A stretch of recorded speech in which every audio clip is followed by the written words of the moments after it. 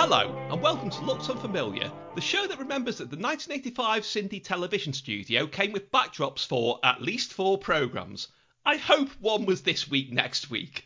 I'm Tim Worthington, and joining me today to talk about some of the things that she remembers, that nobody ever seems to, is comedy writer and author, Gabby Hutchinson Crouch. Gabby, what are you up to? Where can we find it? I'm still clinging on to the bird site. If you are also still clinging on to the bird site, which is a bird site, thank you, Elon Musk. I'm at Scribblet, but I'm also on Mastodon at Scribblet as well. And at some point, I may go on to one of the other lifeboats and will also be Scribblet if I possibly can be.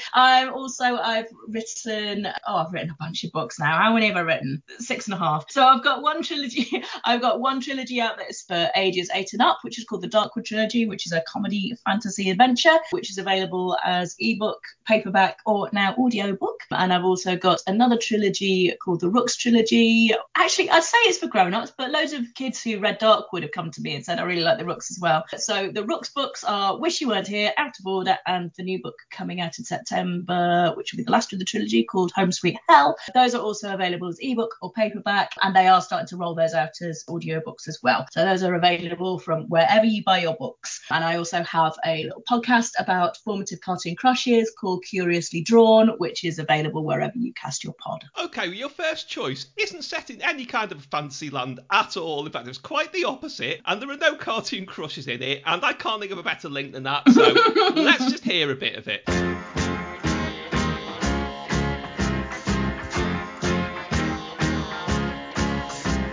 You've heard them sing of Penny Lane, you've heard them sing of Strawberry Fields and on old Broadway. But there's another place I know not very far, so shall we go and see it today? So come away to Cricklewood. Nothing ever happens there in Cricklewood. No one's going anywhere in Cricklewood. They've got nothing to do. Let's go to Cricklewood. People walking to and fro in Cricklewood. Where they're going they don't know in Cricklewood. They've got nothing to say. Come away, hey. People looking for the sun. Okay, no, that wasn't the Kinks, that wasn't the Beatles, that wasn't Sid Floyd. Gabby, who's singing about Cricklewood? That's the Goodies. And I put it to you that it is a fantasy land because the Goodies live in like a heightened version of Britain where they are like heightened and cartoonish versions of themselves. And also I put it to you that Graham Garden kind of was a cartoonish crush because he's a cartoon of himself and he was hot to trot in the 70s. So yeah, this is the Goodies singing like it's a Kinks style parody as far as I can tell, all about Cricklewood, and it is genuinely a really beautiful and haunting song. Especially the bit where they get Graham to do this strange, haunted sounding sort of tour, a guided audio tour of the wonders of Cricklewood. In which he does the click of the tape rewinding. This has been a recording. It's interesting. As you say, it is sort of a real kind of mid-60s. Primarily the Kinks, a lot of other things thrown in there. It does mention Penny Lane and Strawberry Fields. Mentions on Broadway as well, which isn't quite as wistful a location or scenario, really, because the guy is flat broken begging on Broadway. He's not quite like the people of Cricklewood in this. It's from the new Goodies LP from 1975. And I do wonder if it has a slightly older vintage, because there is, as I may come back to, this whole history of Bill trying to be a pop star in the 60s with all these kind of psych pop singles, and some of which turned up in the early episodes of the Goodies and apparently now only exist in those episodes with laughter all over them as, you know, Graham falls over next to the post box or whatever. But I wonder if he had written it in the 60s. There's no trace of any kind of commercial release or performance on TV or radio as far as I can tell, but I like to think that somewhere, probably like twice a fortnight, there's a long lost performance of it with him dressed up in, you know, a paisley shirt standing outside the UFO club or something. But yeah,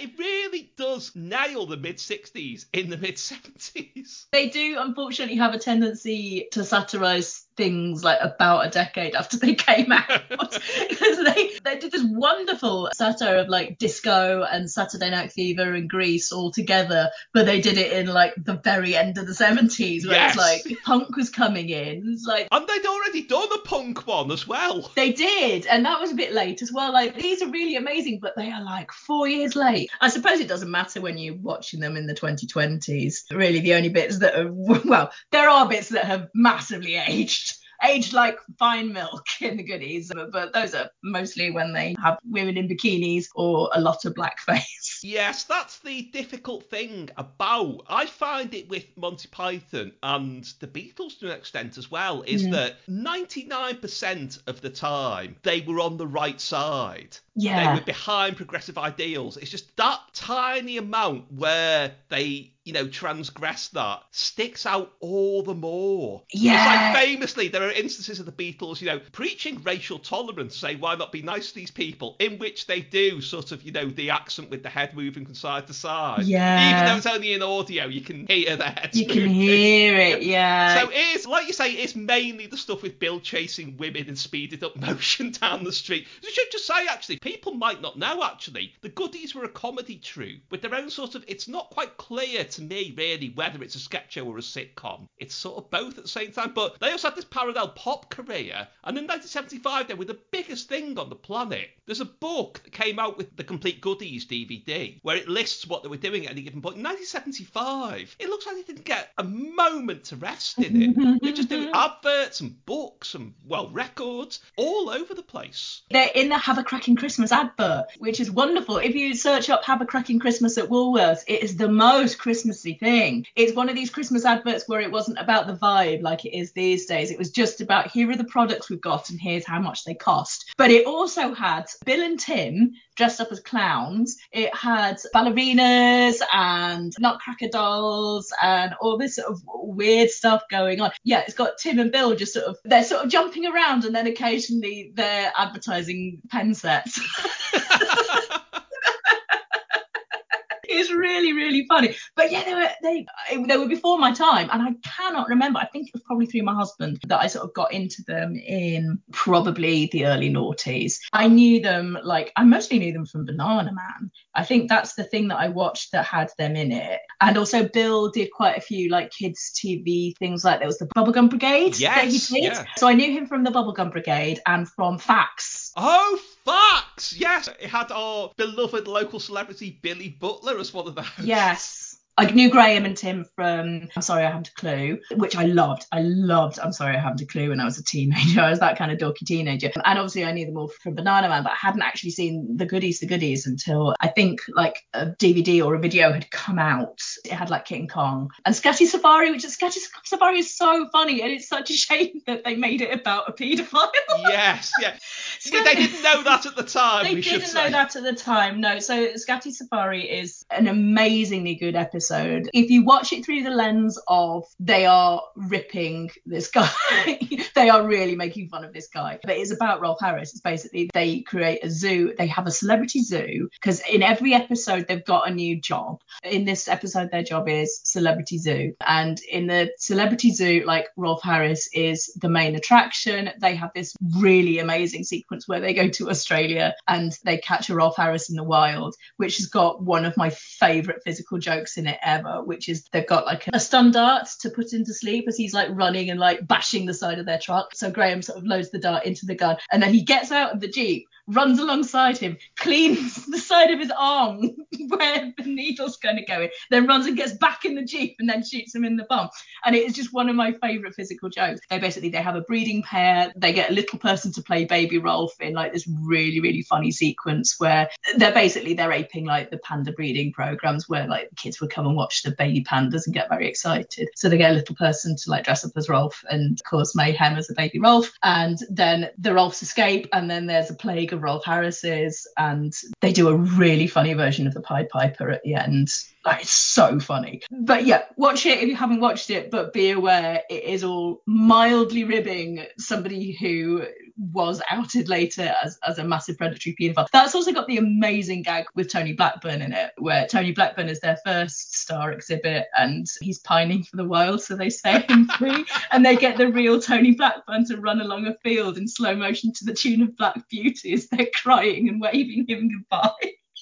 And then he gets shot by a poacher.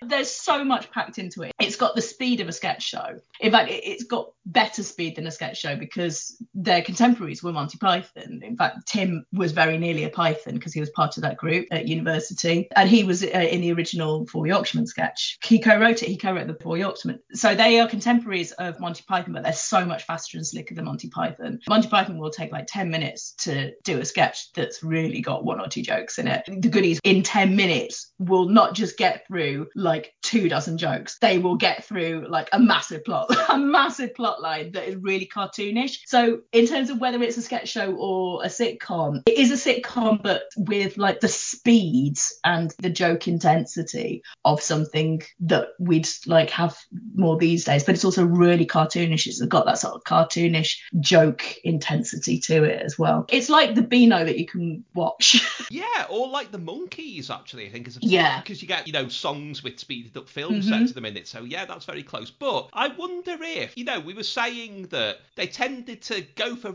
really sort of good big targets, but a couple of years later, if that getting it right, if, hitting all those notes, getting so much in, making it just relatable to everyone, was kind of, because they did Watership Down, I think, in the early 80s, which was a little bit after Bright Eyes was in the chart, should we say. Yeah. But that's one of the very best ones. But it reminds me of, my favourite series of it is the very first series, because they didn't really know what they were doing. It was a bit sort of the last gasp of the satire boom. It was more aimed at maybe a proggy audience. And there's one in that, again, 3 years after all the pirate radio stations were closed down. Radio Goodies. Yeah, they start their own pirate radio station, which becomes a pirate post office. And eventually they plan to tow the whole of Britain outside the 3 Mile limit. Yeah, if you watch that, you'll know why that's one of my favourite episodes. Graham goes evil in like a really weirdly sexy way. He's like going around in jumpers shouting at people, and I'm like, oh hello. Sorry, that's just my thirst.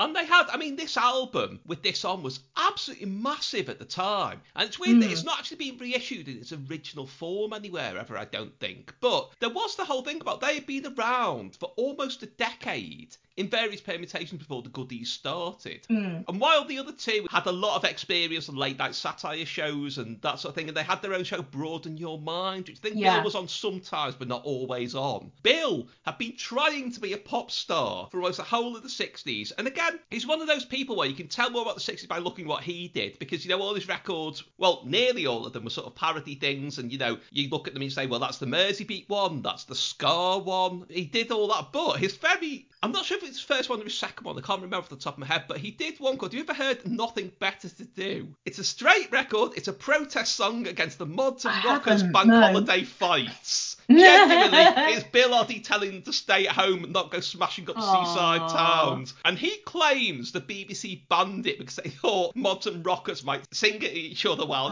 charging on the beachfront. But if you ever heard it, you'll know that they would have had to learn all the words and all the harmonies. So, a bit useless for launching an assault. I think the BBC just didn't play it because it was weird. But he did all kinds of things, like he did an album called Distinctly Oddie, which is really, really good. Have you ever heard On Uncle More Batat? No. Right, well, I found that in a charity shop when I was about 14, because I had sort of trace memories of how much I loved the Goodies when I was extremely young, and it was quite a big thing for me and sort of my friends around then was, do you remember the Goodies? That was really weird. I took it home expecting it to be, sort of basically just Bill singing with a brass band. Yeah. When I played it, I thought, this is Joe Cocker with a little help from my friends. It's like a mispressed record, but it's him doing On Uncle More Batat in the style of Joe Cocker doing with a little help from my friends. And it is still, all this time later, it is still incredibly funny. The B-side is Harry Krishna, which is the Harry Krishna anthem, but about Harry Seacombe, Harry Corbett and stuff. Sure. obviously, he then, in the 70s, he goes into this whole, as was recently mentioned on here by Bob Fisher, he comes resolutely down on the one in his funk phase. But the music is actually, beneath all the stuff about Funky Gibbons and the Cricklewood Shakedown, which is another bizarre one, but the music is absolutely, he was listening to Sly Stone, Roland Kirk, people like that, and musically, it's absolutely bang on. You can see why they weren't just regarded as novelty hits. They were sort of weirdly a kind of funky glam rock band in their own right. It's just they looked a little bit out of place on top of the pops in their satin waistcoats with nothing underneath. They did. I'm going to give a shout out to the In-Betweenies as well, which is another one that I really, really love, because it's a song that seems like it's for children, but it is very specifically about being 30 years old. And it's lovely. And it does capture that, what am I, about being in your late 20s, early 30s. It's like, I don't feel middle-aged, but I'm not young anymore, am I? It's just about that. It's about being, you're not a teeny bopper anymore, but you're also kind of too young to feel like, oh, it's time to get a mortgage and just talk about interest rates. I mean, that's kind of how I've felt since 25, and now I'm 43 and I feel exactly the same. But it is a sort of weird little song about the quarter life crisis that they wrote and performed primarily for children. Well, the wistful message thing is also there in Cricklewood, because as you say, it's that very odd thing about nothing ever happens there, no one's going anywhere. Yeah. And also the bit where I've always loved the fact that it says people looking for the sun, wait until the day is done, and they go home to Cricklewood. Now, I remember thinking, but they're already in Cricklewood, so how are they going home to Cricklewood? And I think that makes it work even more. It's the mundanity of their lives that they don't realise they're already home when they are. Yeah, the irony is that these days Cricklewood's probably like, you can't get a house for less than 2 million quid. Like, oh yeah, this really run down boring area. It's like, now, only millionaires can live there now. The other weird thing about it is it's a rare lead vocal from Tim Brooke-Taylor, because normally one of the things I love about their records is the shoehorning in of the other two. While Bill handles lead vocals, they're always given something funny to do, silly or say. to do. I mean, one of my favourites is on this album, Working the Line, which I think is from the Bum Fight at the OK Tea Rooms episode. It's Bill singing, but they get sort of my pants fell down. Yeah, you got Tim doing that really sort of camp cowboy voice, but Graham doing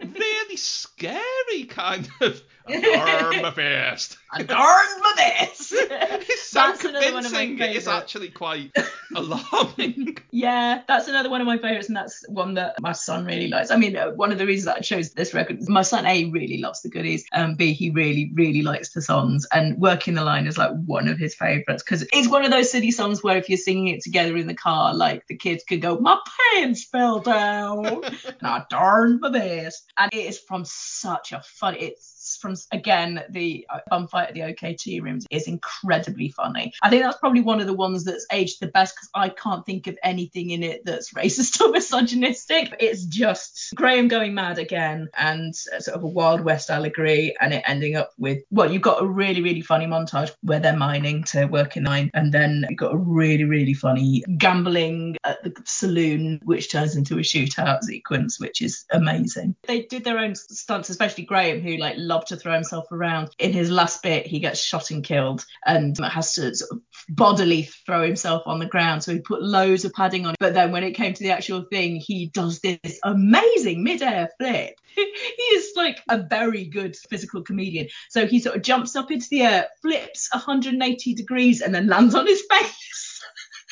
Which he had not padded at all. So he's got all this wonderful padding all along his back, and now he just landed on his face. And it is actually, the goodies is responsible for, I think, a number of jokes that people don't really know the origin of and probably think they made up themselves. The biggest one being, Don't Cry For Me, Margentina. Yes! It's the Evita episode they do. Yeah. Genuinely, I remember when I was a kid, you don't see it coming, even though there were secretaries with signs saying Margentina in front of them.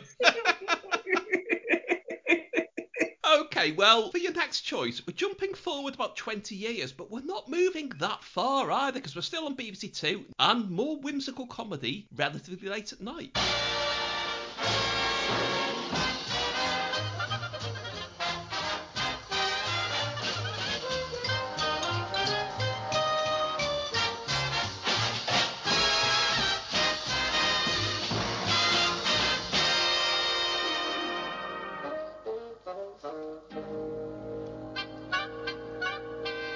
Okay, theme music there that might sound vaguely familiar, but from another channel and slightly later in the decade. Gabby, what was that the theme from? These are Harry Hill's Fruit Fancies, which are in the mid to late 90s, I think. Harry Hill was he was just sort of coming out of his Radio 4 show. He was like starting to pick up a bit of an audience. And Harry Hill, being Harry Hill, decided to make a series of 6 silent black and white movies.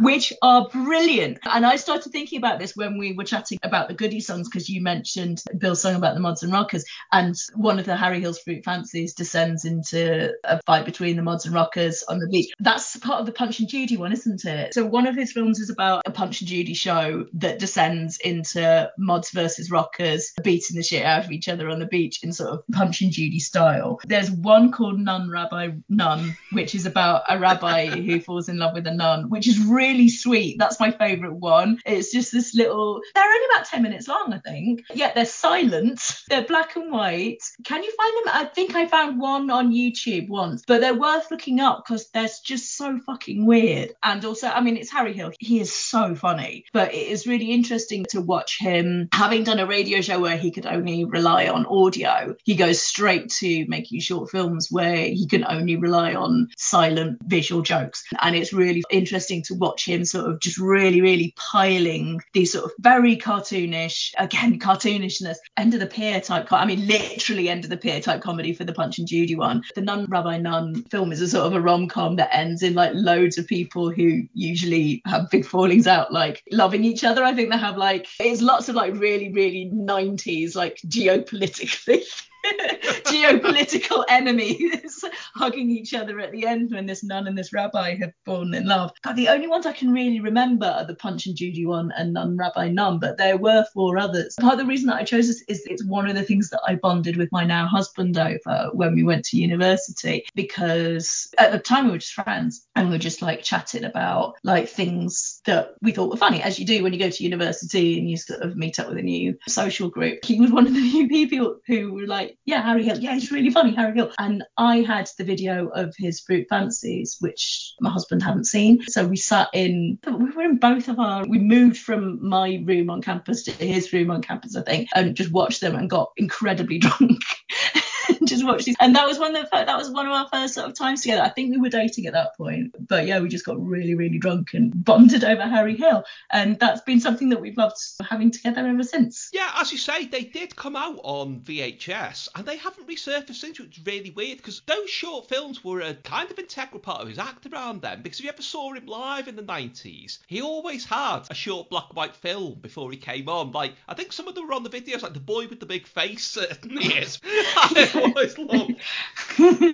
There was a lot of that actually at the time. I miss 90s surrealism. Well, there was, because I was thinking about how this worked. It's so weird that this disappeared, given that Harry Hill became bigger than almost any of his contemporaries. Yeah, he's massive. He's doing, and he was sort of at the time, and he still is. You know, he's able to just do ITV1 primetime because he's that kind of. He's bringing that he brings surrealism to ITV1 primetime is wonderful. But this is now so forgotten that you actually have to scroll down the first page of Google results to find the first page that's actually devoted to it.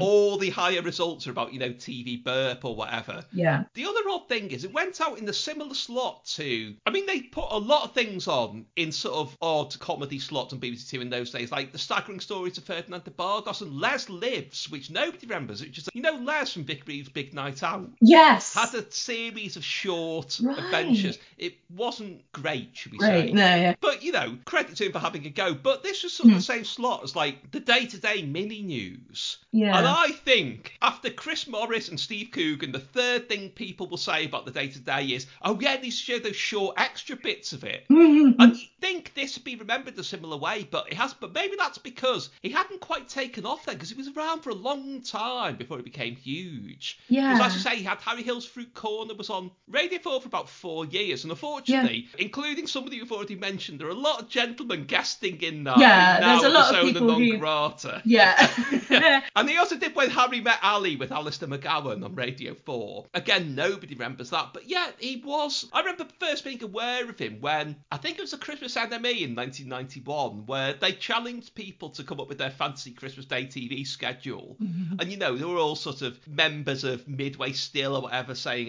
we should put Derek Jarman's Blue on it. Actually, maybe Blue hadn't come out by then. That kind of thing, though. But Harry Hill listed all these imaginary programmes where the titles were puns on Baker.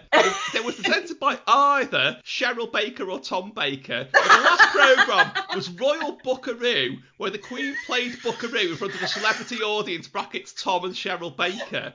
And I thought, this guy's interesting. And it was weirdly parallel with, I remember Al Murray saying on something once that the reason he got talking to Harry Hill was they were in a writers' meeting for Weekending, the Radio 4 satire show. Mm-hmm. And it was the week there was the controversy about British Rail cancelled trains because the leaves on the line. And he said, what about a sketch where instead of that, a big conker rolls in front of the tunnel on the trains?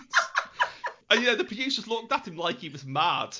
And Al thought, no, this guy's a genius. Yeah. I didn't realise that. I knew that Al Murray started off on Weekending. I didn't know that Harry Hill did as well. That's exciting to hear. Well, he was also, it's little known, I think he made a sketch material with Andrew Collins at university. Right. When he was still called Matthew Hall. Oh, that's interesting. Yeah, I get excited when it turns out somebody started off on Weekending, because I started off on the reboot version of Weekending. And I think 99% of the guests on here had some involvement with Weekending. I started off on Newsjack, which is now DMs are open. But yeah, I always get very excited. So, that's like the analogue version of what I started on.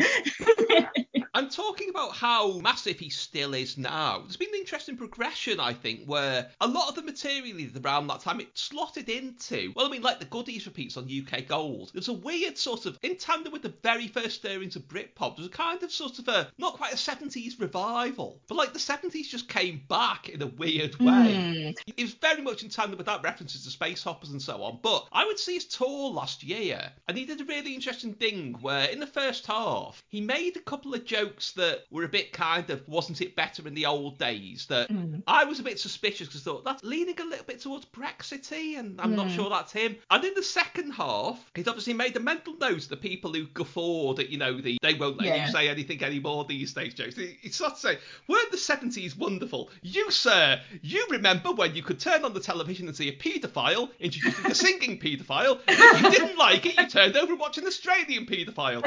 You, sir, you remember when terrorists gave recognised code words and you thought, what fine gentlemen. And I loved it. He was actually having a go at the audience he picked up that he maybe didn't really want, in a situation where it would have taken them quite some time to get from their seats to the stage, but even so, it could have turned ugly. And I really thought, well done to him. He's recognised that aspect of his humour hasn't evolved brilliantly with time. Not his fault, but the 70s references are now to be treated in a very different way. And well done to him, frankly. Yeah, it was part of that. In the late 90s, there was this massive sort of nostalgia for the 70s. This isn't new. At the moment, we've got this weird nostalgia for Y2K, which, like, my kids are picking up. Like, I'm all like, I like Britney Spears, but generally I can take or leave Y2K stuff. My daughter started wearing kick-flared jeans, even though I've explained to her that she will get wet calves. But I don't know, it's just one of those things. I think there's usually like a sort of it's quite normal for there to be a bit of nostalgia for almost exactly 20 years ago for some reason. And it was just part of it. And maybe it was part of the surrealist revival, because obviously surrealism was big in the 70s. There was just a surrealism revival, and it was a family surrealism revival as well. You had Vic and Bob, who was sort of trying to be kind of Morecambe and Wise, but also kind of with like massively surrealist with Harry Hill and Paul Merton, just that sort of family surrealism. They're weird as fuck, but they don't say fuck, so kids can watch it and laugh at like the weird cartoonish nonsense going on. Okay, well, I don't have much of a real sort of great way of getting from Harry Hill's Fruit Fantasies to your next choice, which is somewhere that I've never heard of, but having read about it, I very much feel like I've been. Turn a day out into a great adventure.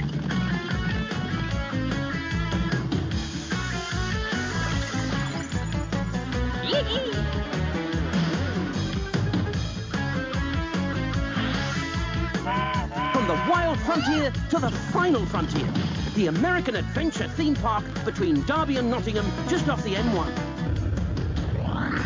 Okay, that was David Jason there, encouraging you to attend the American Adventure. I'm glad I didn't take you up on the offer. Gabby, are you haunted by this haunted place? No, I'm not. It was wonderful. It was magical land. So I grew up in Ilkeston, which is where the American Adventure used to be. And I think it was built on what used to be the pits, because Ilkeston is an ex-mining town. Thank you very much, Margaret Thatcher. So when Thatcher closed the mines and put all the men out of work and created horrible socio-economic rifts that I was still definitely feeling in the 90s, at that site they built a theme park called the American Adventure. It was one of these, it was not Alton Towers. I fucking love theme parks. Let's get this out of the way. I love theme parks so much. It is one of the things that absolutely everyone in my family loves. My family being, me, my husband, my two kids who are now teenagers, and they're all tall enough to go on the big rides. So our idea of a perfect holiday, which we do quite often, is to go to Alton Towers for 2 days, or we'll go to Thorpe Park for a day. We love that shit. Really, really love it. When I was growing up, my parents did not like rides at all. So my first memory of the American Adventure is us going on an open day when they didn't charge us. They didn't charge anyone, which my parents decided to go on that day rather than buy tickets. And then they were horribly surprised that everybody else in the East Midlands had gone on the free day. And they spent the entire day. I don't think we lasted the whole day. I think we lasted about 2 hours. And they spent that entire time just whining that there were people there and that they would have to queue for rides. I think after a couple of hours of both of my parents just complaining constantly, we gave up and went home. But it was close enough to just go with friends. You could just get a bus. Seriously, I lived 10 minutes down the road from it. So you could just go up with friends and we'd just spend the whole day there, and we would get horribly sick because you'd just fill up on marshmallows, and then you go on a ride called Missile, which was the main roller coaster. There weren't many roller coasters. There was a runaway mine train, and there was the Missile, and that's pretty much all I can remember. Well, that disturbed me slightly because all the rides were named after things aspects of American history. Because there was Cherokee Falls, which is a log flume, the Runaway Mine, the Buffalo Stampede roller coaster, and the Missile. The Missile. What is that? Commemorated the Cold War? Yeah, kind of the space age. They called it the space age at the time because the Cold War was still on. Yes, it was commemorating the space age. That was the newest bit of the park. So you sort of went from frontier times. It went pretty much. Oh no, there was a little sort of New Mexico place, a little Alamo place that had a magic carpet ride, but I don't think they call it a magic carpet ride because that's Asian. Yeah, there's a frontier place, a sort of a New Mexico kind of a place, and then there was the space age place. And that was the Missile. And the Missile was actually really good. It was, imagine Stealth, but nowhere near as good. But it does go backwards a little bit. So sort of Stealth mixed with 13, but it's based on the space age. And you just go up a little bit and down a little bit like Stealth would. And I think there was a couple of loop-the-loops. But the whole point of it was you did it once forwards and then you did it again backwards. That was really cool. You'd run straight if you were going, if locals like me, you'd go and you'd just run straight to the space age end where the Missile was at once you got in while there were no queues. And you just go on that 4 times in a row before anybody else had shown up. And then you would feel thoroughly sick for the rest of the day, and then you just dick about eating sweets and maybe going on the runaway mine train or the log flume, which I do remember now. That was it. So it was a famously horrible employer. Obviously when you've got a theme park nearby, it is a big employer, but these were the major years, so we did not have minimum wage back then, and I knew some teenagers who worked there, and I'm pretty sure they were getting paid £1.50 an hour to do really dangerous work. So under 18s, these were minors who were getting paid actual pennies to do some really dangerous shit. So it was sort of bringing back the mines. You got literal miners just built in a different way, and they're not getting paid properly, and they're doing really dangerous things. I also remember that my sister had the day off because they opened a new ride after I'd gone. It was after I'd gone to uni. Was it after I'd gone to uni? No, it wasn't, because my sister was still at school. When did it close down? Well, there's a whole convoluted history to it. It eventually fully closed in 2007. It was relaunched in 2005 as a family experience, apparently. It was a sentence that, one of the many sentences I found about it that are making me shudder just reading them. So it must have been when I was at uni, because my mum told me over the phone, but my sister had a day off to be in an advert because they had a new ride that they'd opened, and they got Wolf from Gladiators to Yes, they did a advertise the ride. Gladiators ride. It says here in 1995. Wasn't Gladiators Mania like long since over by then? It might have still been on, but it wasn't what it was. No, it wasn't what it was, which is why they'd managed to get Wolf from Gladiators to come to Ilkeston for the day. The Ilkeston, bless it, did not have much going for it, and the American Adventure was definitely the one thing it had going for it. So it must have been when I was at college then, if it was 90. No, I was still at school. What am I talking about? 95, I was still at school, and my sister had taken the day off school to go and be in the advert and meet Wolf from Gladiators, who apparently was lovely. A real gentleman. So that's nice to know. So those are my memories of it, and also learning to drive in their car park on a Sunday night, because it was like one big space, and on a Sunday night obviously it was shut and there was nobody there, so my dad used to take the Fiat Panda up there, and then I'd very slowly learn to drive in the car park in 1997. Yeah, my sister missing school and meeting Wolf and learning to drive in their car park, and then it just died, and it wasn't one of the ones that was big enough to get bought out by Merlin. R.I.P. the American Adventure. You were not as good as Alton Towers by a long way.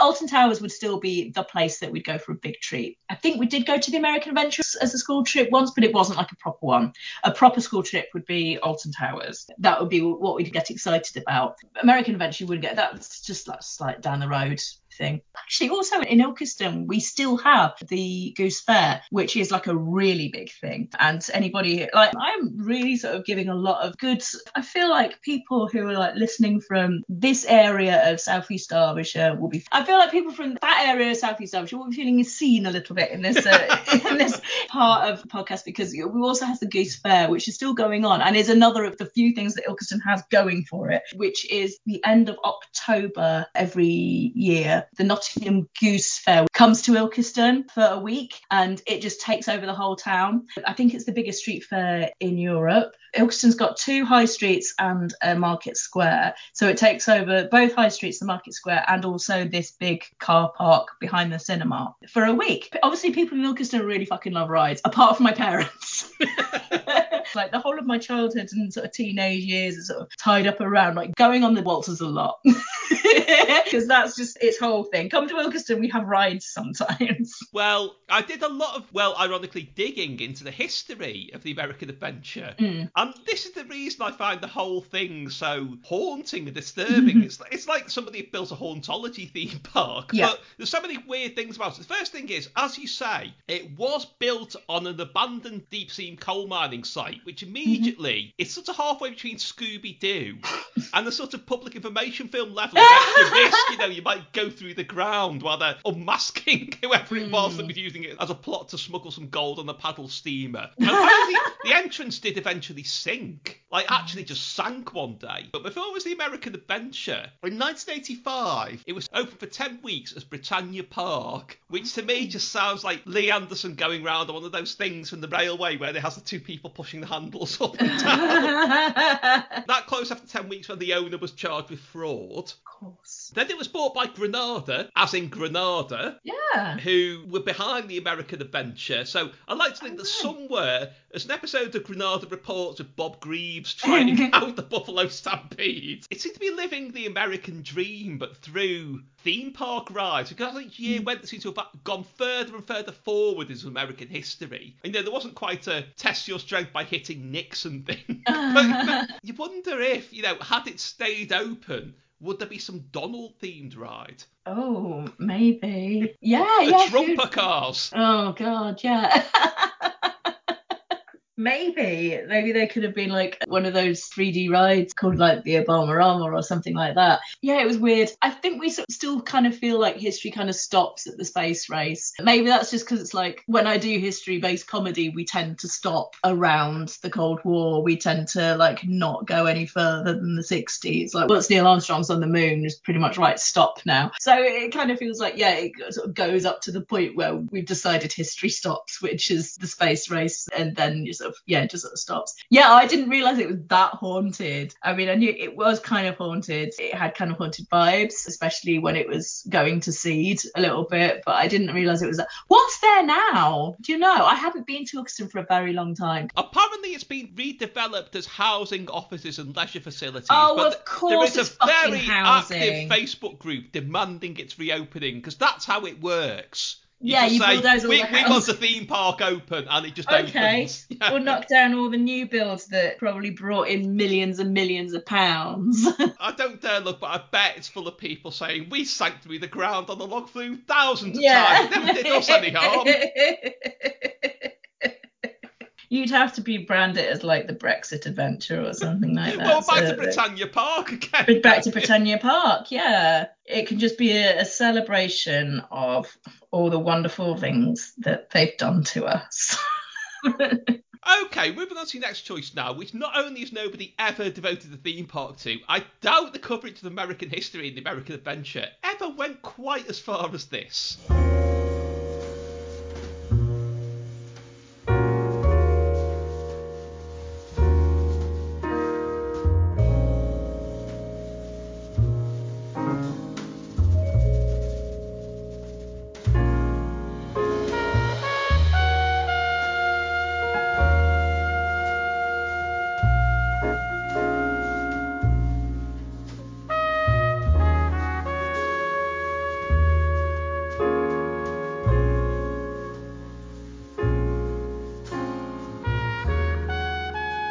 Okay, the main theme there from LA Noire. Gabby, what was it? It was a video game by Rockstar, who do Grand Theft Auto and Red Dead Redemption, which they did between Grand Theft Auto and Red Dead Redemption, and it did not work. I chose this one because it's really weird, because like Rockstar are like such huge game development, and they are so good at creating these games where you ride around a bit and then you do some action, and then you ride around a bit and you have a puzzle, and then you ride around a bit and you have a shootout. They are so good at that. And they really missed on this one. And it is so strange that between these two incredibly successful franchises, like Red Dead Redemption 2 is one of my favourite games of all time. I'm replaying it at the moment, and I'm sort of trying to replay it very, very slowly, because Rockstar, I mean, I don't think it's much of a spoiler to say that Rockstar always kills their protagonist about 3/4 of the way through the narrative. And I love the main protagonist of Red Dead Redemption 2 so much. I'm playing it very, very slowly so that I can eke as much life out of him as I possibly can.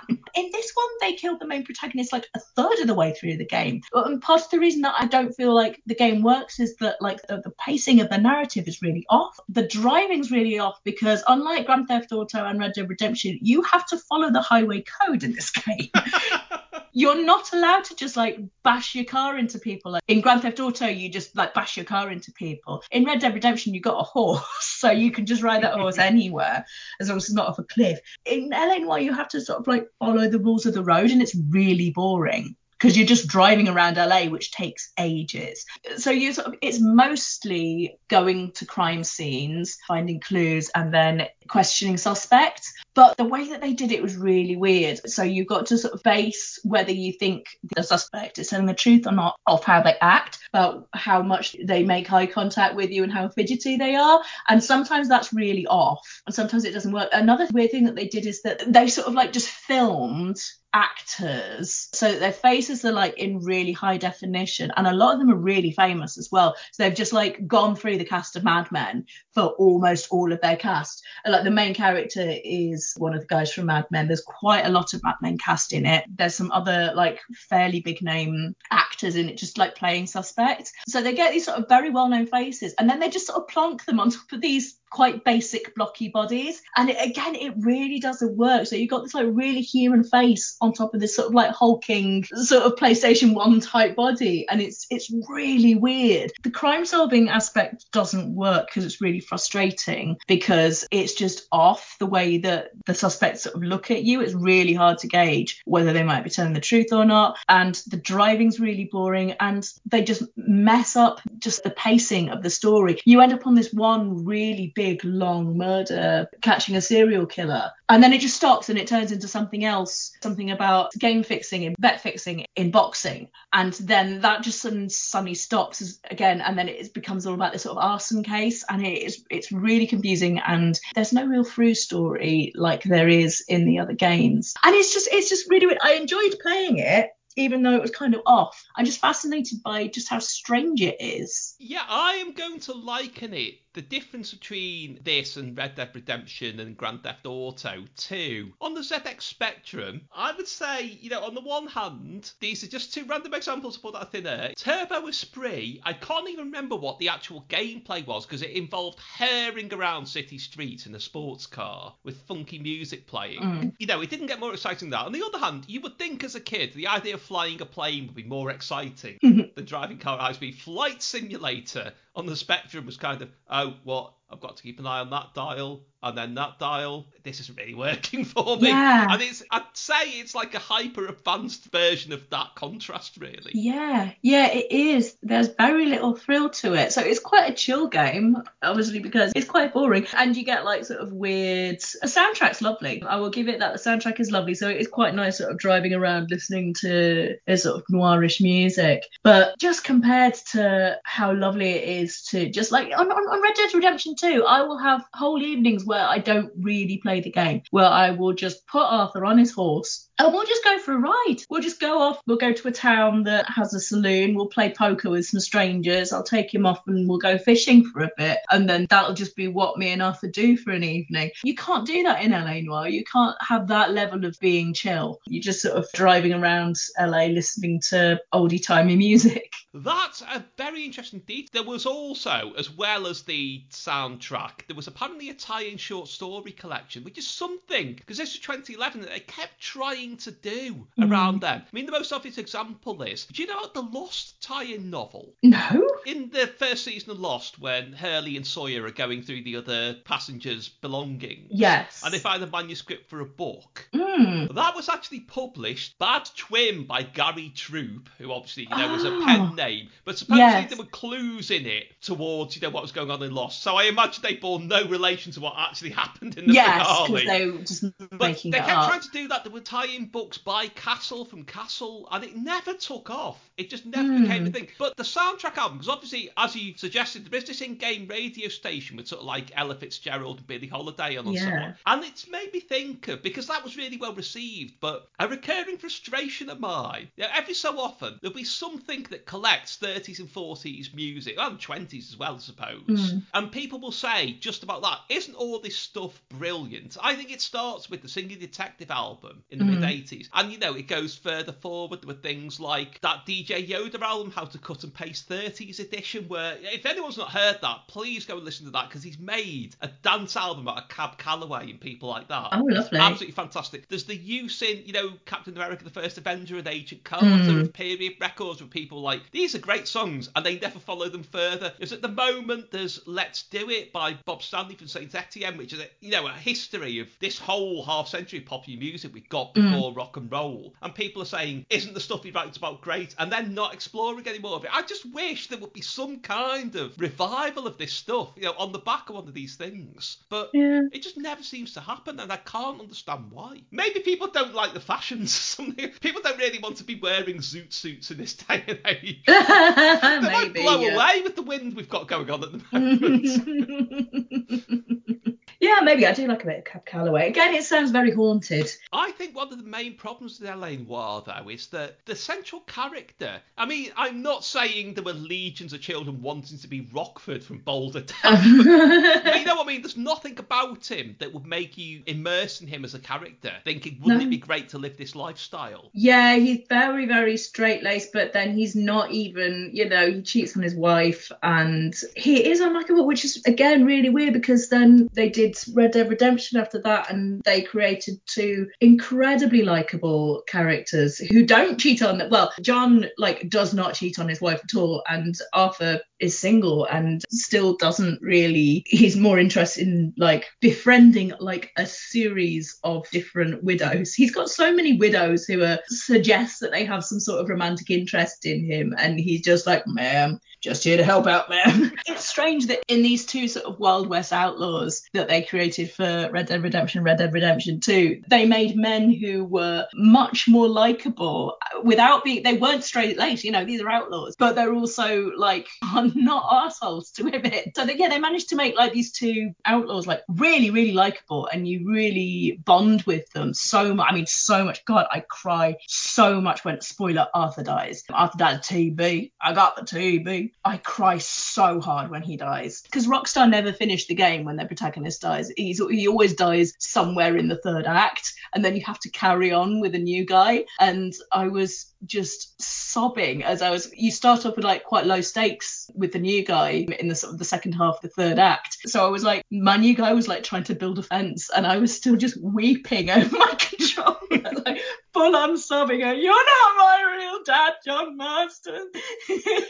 But there was none of that when, oh God, I can't even remember the name of the main guy who dies. I want to say Eddie Valiant, but that's the guy from Who Framed Roger Rabbit. When the main guy in LA Noire dies, I was just like, oh, is he dead? That's weird, because I feel like we're only about a third of the way through the game. And then I just spent the rest of the game going, oh, okay. So yeah, there wasn't any emotional hit at all, because I didn't particularly like him. And I didn't particularly like the guy that replaced him either. It was just a miss. It was just a swing and a miss in this case. I think a lot of it came down to the gameplay and the narrative. Like, you can work as much as you can on getting things like historically accurate, but if you haven't got the narrative and the character and in a game the gameplay down, then you're fucked. It's like, you know, I write books and I've got to, you know, the main thing is, you know, I do what, like, at the moment I'm writing some books based in a sort of an alternate Tudor London, so I am, you know, trying to make sure that it's not historically accurate, because it's an alternate, you know, there are dragons, which there weren't in actual Tudor London, but, you know, I'm trying to make sure that like, I had to go back, I got a Chinese character, but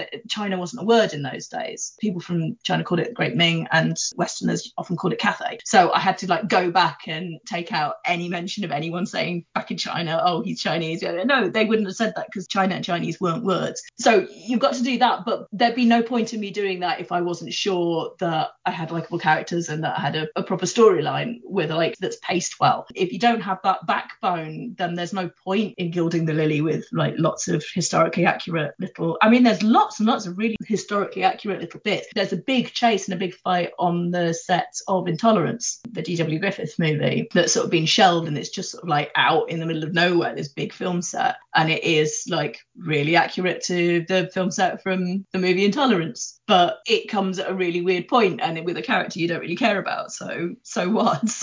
Okay, well, moving on to the next choice now, which is something that I don't think any thought went into at any point whatsoever, and which I wonder if your adulation might even register with this. Love me.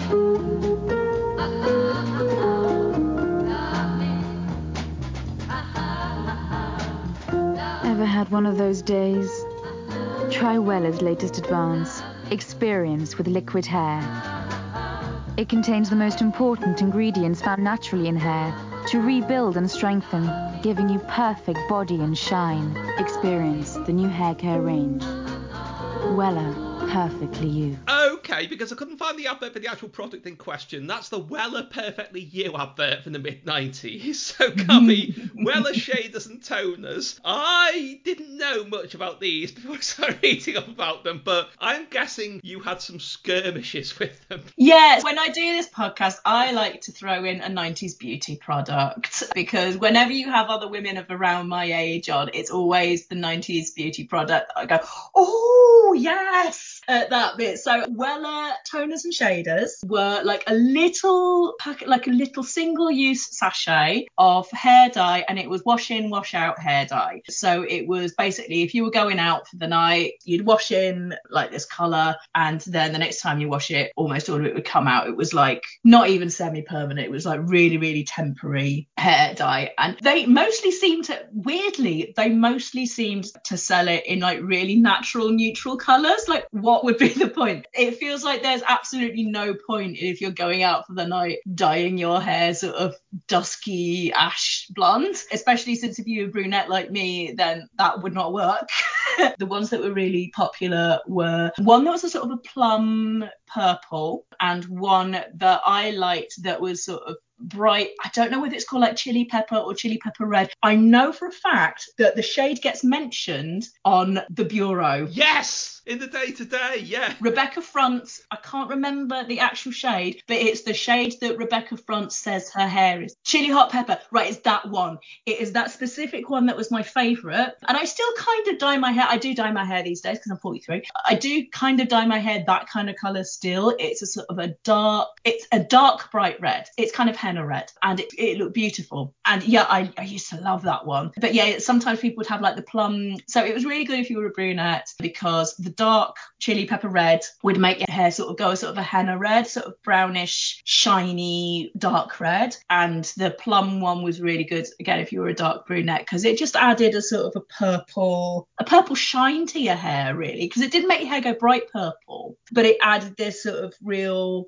sort of purple highlights to dark hair, which back in those days when we didn't have that much bright haircut, unless you wanted to go like full punk and have to like bleach it and like put the block color in, those were your options if you were like a teenager who didn't want to like do some, and obviously if you came to school with mad hair then you'd get in trouble. So that was like a really nice option for like teenagers if you were going like out or to a party or something. I think I remember that's what I put in my hair when I went to see REM in 1995 at Milton Keynes Bowl, which I mentioned in the previous podcast, the one gig that almost all of my peers ended up at.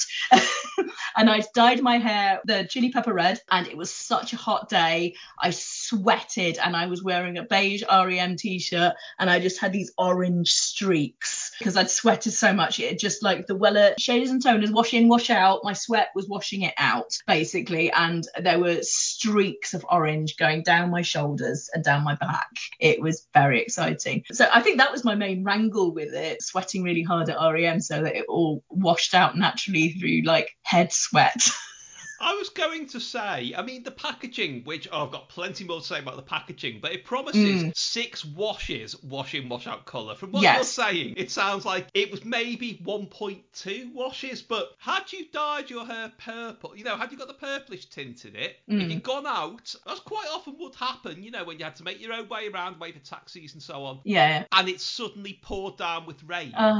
Would you just end up looking like an even lower budget version of Phyllis from Coronation Street? Yes, absolutely. It would be all down your top and all down your shirt. I do still dye my hair and I do still get that issue because I've got really thick hair. People who are similarly afflicted as me, you get to a point when you're washing out the hair dye when you're just bored. When you have been rinsing so much, and then you'll think you've got it all out, and then you'll move the wand a little bit and then it will just start, the water will go orange again. It's like, for fuck's sake, I've been doing this for half an hour. And after a while you just get bored and you're supposed to keep going until the water runs clear, and I tend to go until the water runs very slightly orange, and then I go, that'll do.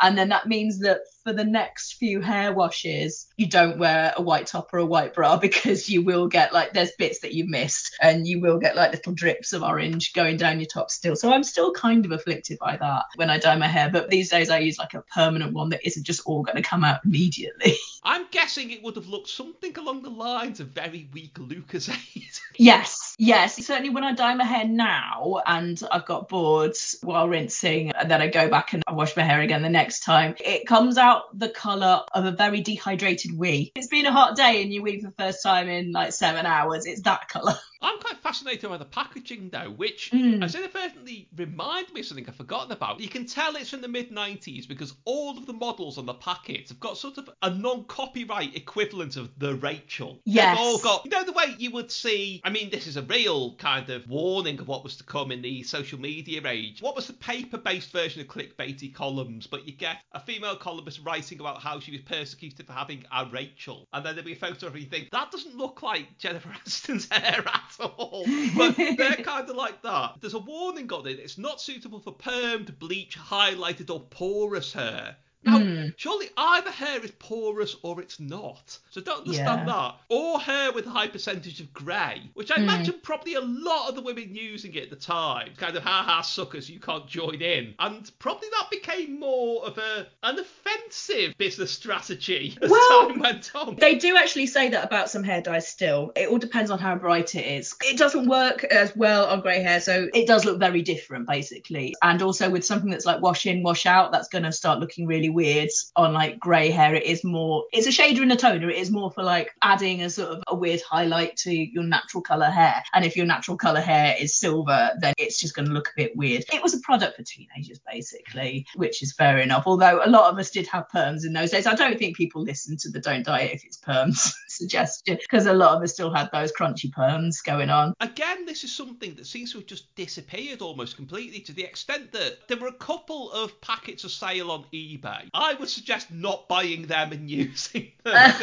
You might Very out of date. Yeah, you might be opening yourself to all kinds of unforeseen complications there. But the only other mention I could find was a Mumsnet discussion thread from someone saying, what were they called? So they have disappeared almost completely. I wonder if it's because... I'm kind of like placing this from an outsider point of view. It did seem to me at the time that Weller in the mid-90s would be seen as very much a kind of late 70s, early 80s brand, a very sort of Farrah Fawcett thing. In fact, did they even have a logo of somebody with Farrah Fawcett-ish hair? Possibly. Where it was sort of needs must, there are no other cheap options available. Ergo, I must use this. Yeah, possibly. These days, mind you, it's like Schwarzkopf do loads of things, and Schwarzkopf's another should have old lady connotations.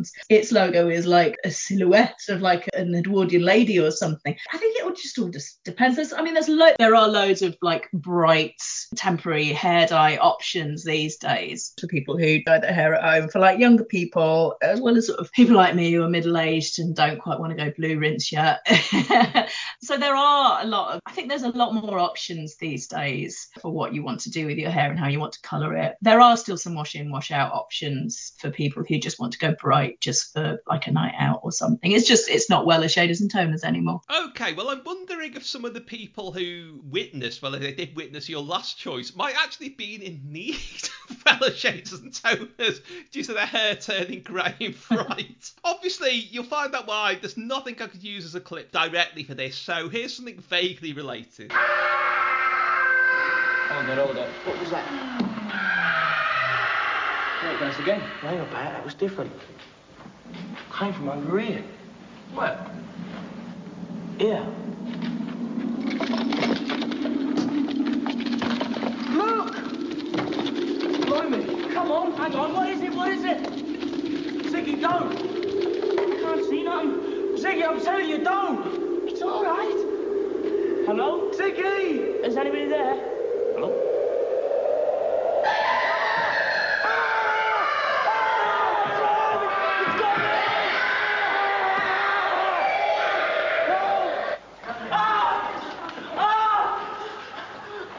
He's got him in there, hey? He's got Ziggy, do something! What's got Ziggy? Calm down! Hit the thing! What's the noise about? Yeah, what's going on? Two of us seen a ghost. Okay, that's Trevor Cleaver from Grange Hill being spooked by the school ghost, even though it's just Gonch Hollow and Robbie hiding behind the wall and shining a green torch. So, Gabby, who was Catherine? So, we've already talked about very, very East Midlands specific representation. I'm going more specific with this. I'm going specifically to people who went to my junior school in Ilkeston. I won't name the school because I've got a funny feeling that it's one of my security questions on something. It's the sort of thing that you would have as a security question. But basically, if you went to school in Ilkeston in the 80s and the name Catherine rings a bell, and specifically the chant Catherine, 1, 2, 3 rings a bell, then you'll know what I'm talking about. I'm talking about Catherine, the school ghost. I chose this even though it is so specific, not just to my school, but to my school in the 80s, because I'm not sure how long the Catherine myth lasted for. But so many people who I know had quote unquote a school ghost when they went to school, and the ghost was always in the toilets. So our school ghost Catherine was in the upper girls' toilets, and basically you had to look in the mirror and you had to chant Catherine, Catherine, 1, 2, 3. The rumour was that she might appear behind you in the mirror, that she had glowing eyes. Lots of people had definitely seen her. Sometimes she had blood pouring from her eyes. One time we were in the toilets and we chanted Catherine, Catherine, 1, 2, 3, and the outside door rattled and we all screamed and ran out, and this was definite proof that Catherine existed.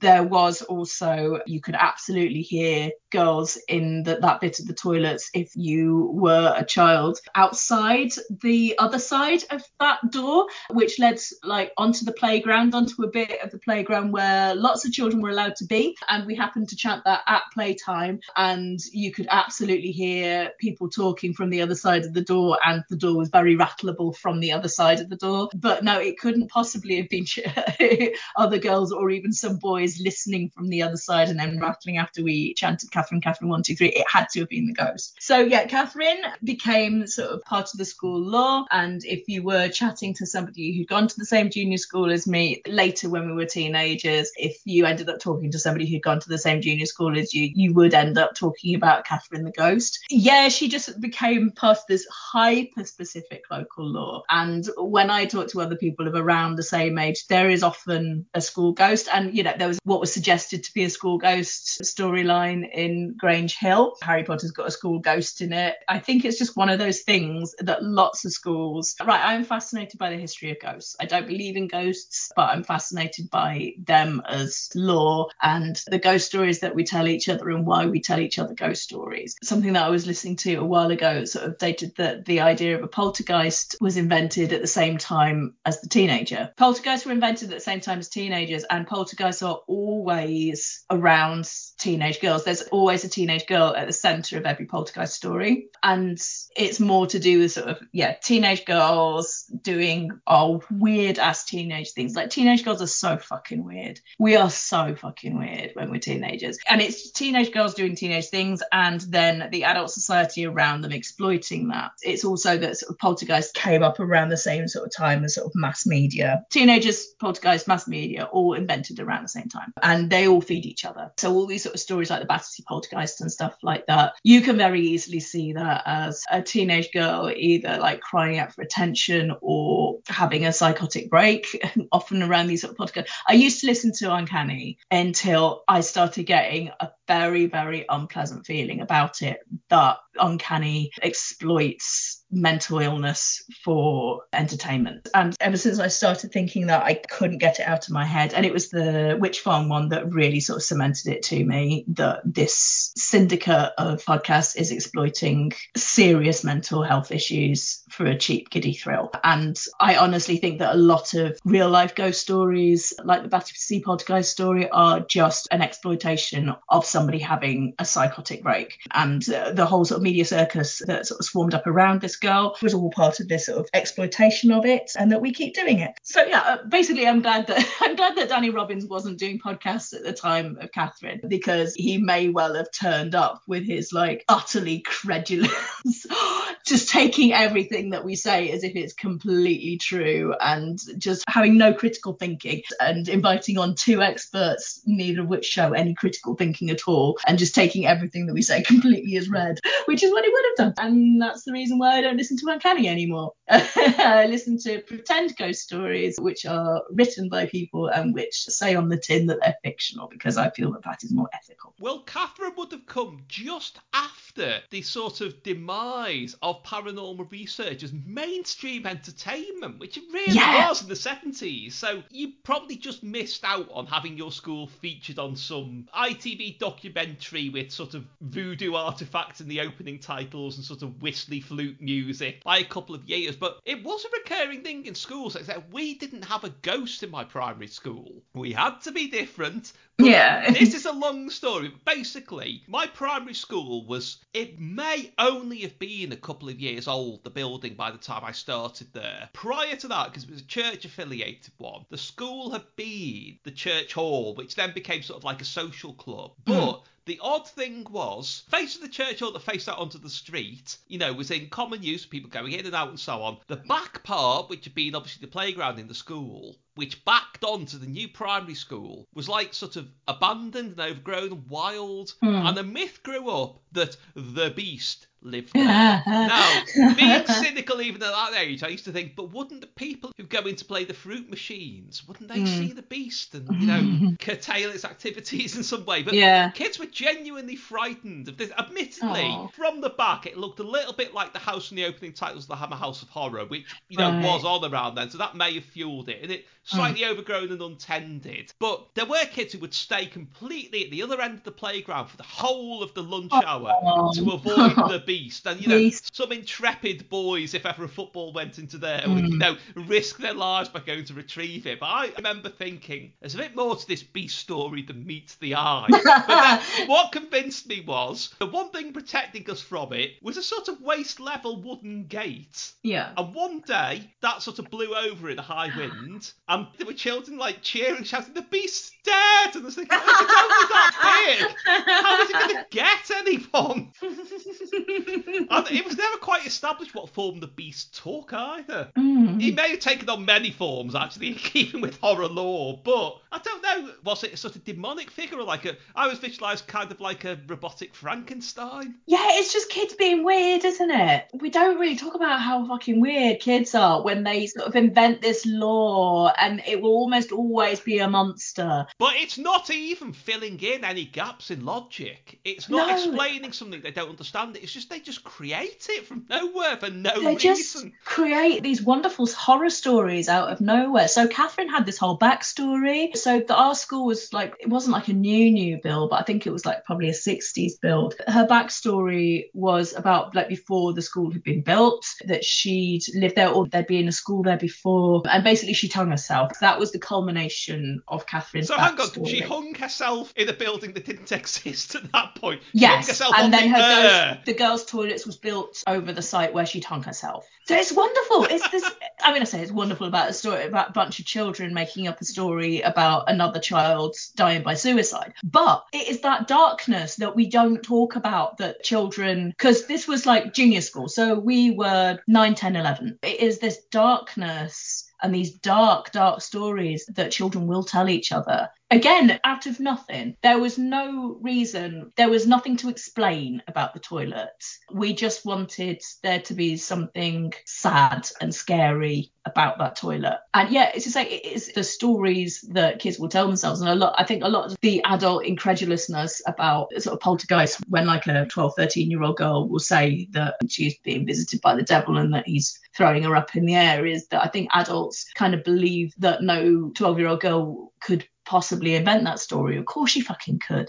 Children are dark, and they have these dark imaginations and come up with horror stories to entertain themselves. Of course a teenager would make up that story. That's exactly the sort of thing a teenager would imagine. And we just sort of imagined this story of this tragic girl. We're not quite sure what she'd do to us if she got us. There was a lot of different sort of stories about what she'd do. Obviously she'd never got anyone, or at least not in our generation. I think there may have been some stories about her getting someone in the past, like coming through the mirror. But yeah, it was just one of those dark as stories that just sprung out of nowhere. And I feel like that sort of darkness and horror, we should be more accepting of that children do invent these weird stories.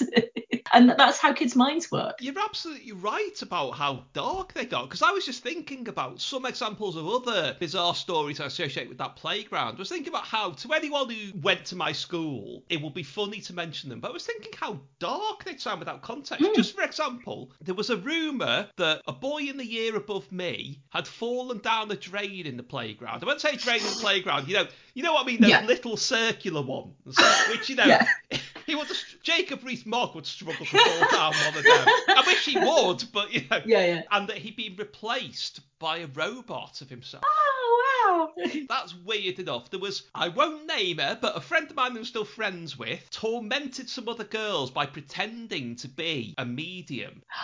And amongst the people she claimed to receive messages from, this is where the story starts to fall apart, because, you know, one of these people very much at the time a medium would not be getting messages from, but they included the Yorkshire Ripper and Bobby Sands, the IRA hunger striker. Oh my God. But these girls were genuinely fell for it and were frightened. And, you know, that sounds horrible, you know, saying that now, but to anyone who was involved in it, including the girls who were scared by it, it's a hilarious story. And I remember a boy who, he was quite an odd chap anyway, and he had, shall we say, a mop of blonde hair. Right. At the time, we said he looked like a certain celebrity. Right, yeah. Now you would say he looked like a certain former prime minister. Yeah. He, amongst the many odd things he did, he once claimed to be possessed by, now not even a high-ranking Second World War German officer, but just, you know, an ordinary stormtrooper, I suppose. Just an ordinary Nazi. And he was standing in a bush in the playground with like a big branch, poking at people and shrieking like an eagle, while other people, obviously fancying themselves Second World War aces, tried to subdue him. Wow.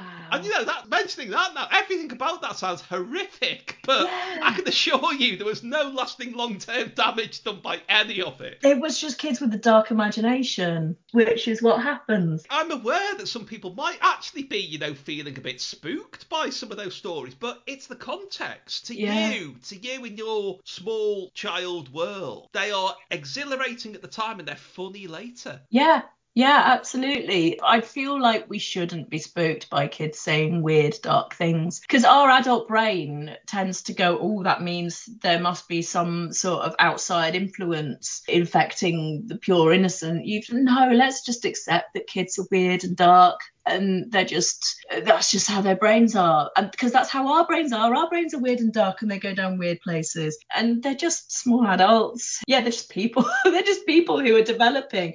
And that doesn't necessarily mean that their brains are full of sunshine and lollipops and rainbows. Yeah, let's just accept it. Just accept your kid's a weirdo. Well, I've got a couple of questions about Catherine, though, which is, firstly, was ever established what she looked like? No, she was a girl and she had glowing eyes, glowing red eyes. Sometimes they were glowing green eyes, I think. But no, it was never fully established. Light. Yes. If she had one glowing red eye and one glowing amber eye, you had to prepare to stop. Do you think she could have won the Beast? I don't know, because we don't know what the Beast was. It was defeated by a gate, and not even a full-size gate. So. Probably yes, then. I think I'm tougher than a gate. Do you think the Catherine myth could have come from? Do you think she went to the American Adventure and sank on one of the rides? Maybe, although, you know, obviously the myth is that she died by her own hand on the site of the school, but maybe it was the American Adventure that drove her to it. Actually, I'm going to get Catherine on this to talk about before they built the school. She remembers nobody else does. I don't know where to go from there. Gabby, you've been brilliant. Thank you. Thank you. Top of the Box Volume 2 by Tim Worthington. The story behind every album released by BBC Records and Tapes, from Play School Play On to Russell Grant's Zodiac Jukebox. Comedy, sound effects, show tunes, folk, singing soap stars, the BBC Radiophonic Workshop, and more albums of birdsong than you ever knew it was possible to exist. More details, timworthington.org.